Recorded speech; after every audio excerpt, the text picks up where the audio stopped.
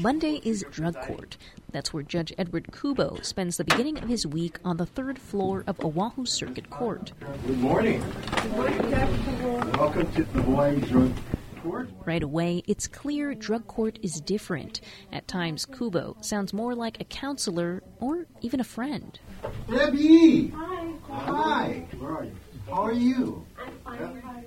I'm doing great. Have you been taking your medications and everything? Yes. Going to meetings? Yes. Very good.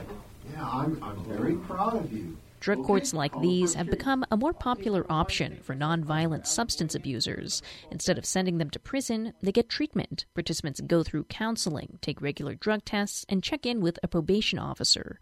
Kubo explains the process starts with a daily call to a hotline number to hear a recorded message. The message might be, those of you on color red, come in for a urine test. Those of you who are on color green, please check in with your probation officer by the end of the day. And it teaches them not to just be independent outside, but that they're accountable for something and they have to follow certain rules that's expected of them. Hawaii's first drug court started in 1995, and Kubo's been running this one for the past 6 years. Back in his chambers, he sorts through stacks of files on his desk.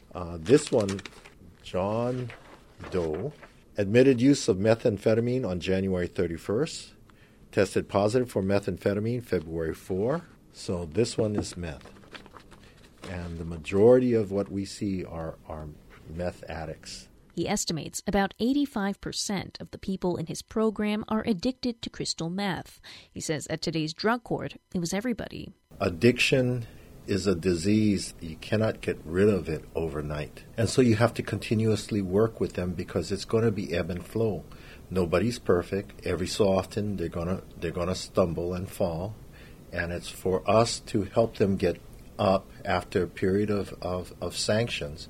Continue to focus them on moving forward so that they can stay clean and sober. According to the National Association of Drug Court Professionals, only 1 in 4 offenders who goes through a drug court program return to prison. Here in Hawaii, more than 860 people have graduated. It's also expanded to neighbor islands, where each county has its own drug court. But as the program has grown, room for affordable treatment has not. Kubo says he's heard of people waiting as long as 9 months for an available bed at Sand Island Treatment Center. If a person says, I need treatment, I want treatment, if I can get into treatment right now, you got my full commitment, 9 months later, will that person still be saying the same thing? No. And the only reason why it's a 9-month wait is because Sand Island is overwhelmed. And Kubo worries the problem will only get worse if we don't have enough safe places for crystal meth users to live and stay clean. We're going to get into trouble because the flow is continuous. And if the flow is continuous and you have a bottleneck, you're creating a crisis area down the road. A crisis that calls for more resources, and not just for drug court, but for treatment facilities across the islands. Molly Solomon for HPR News.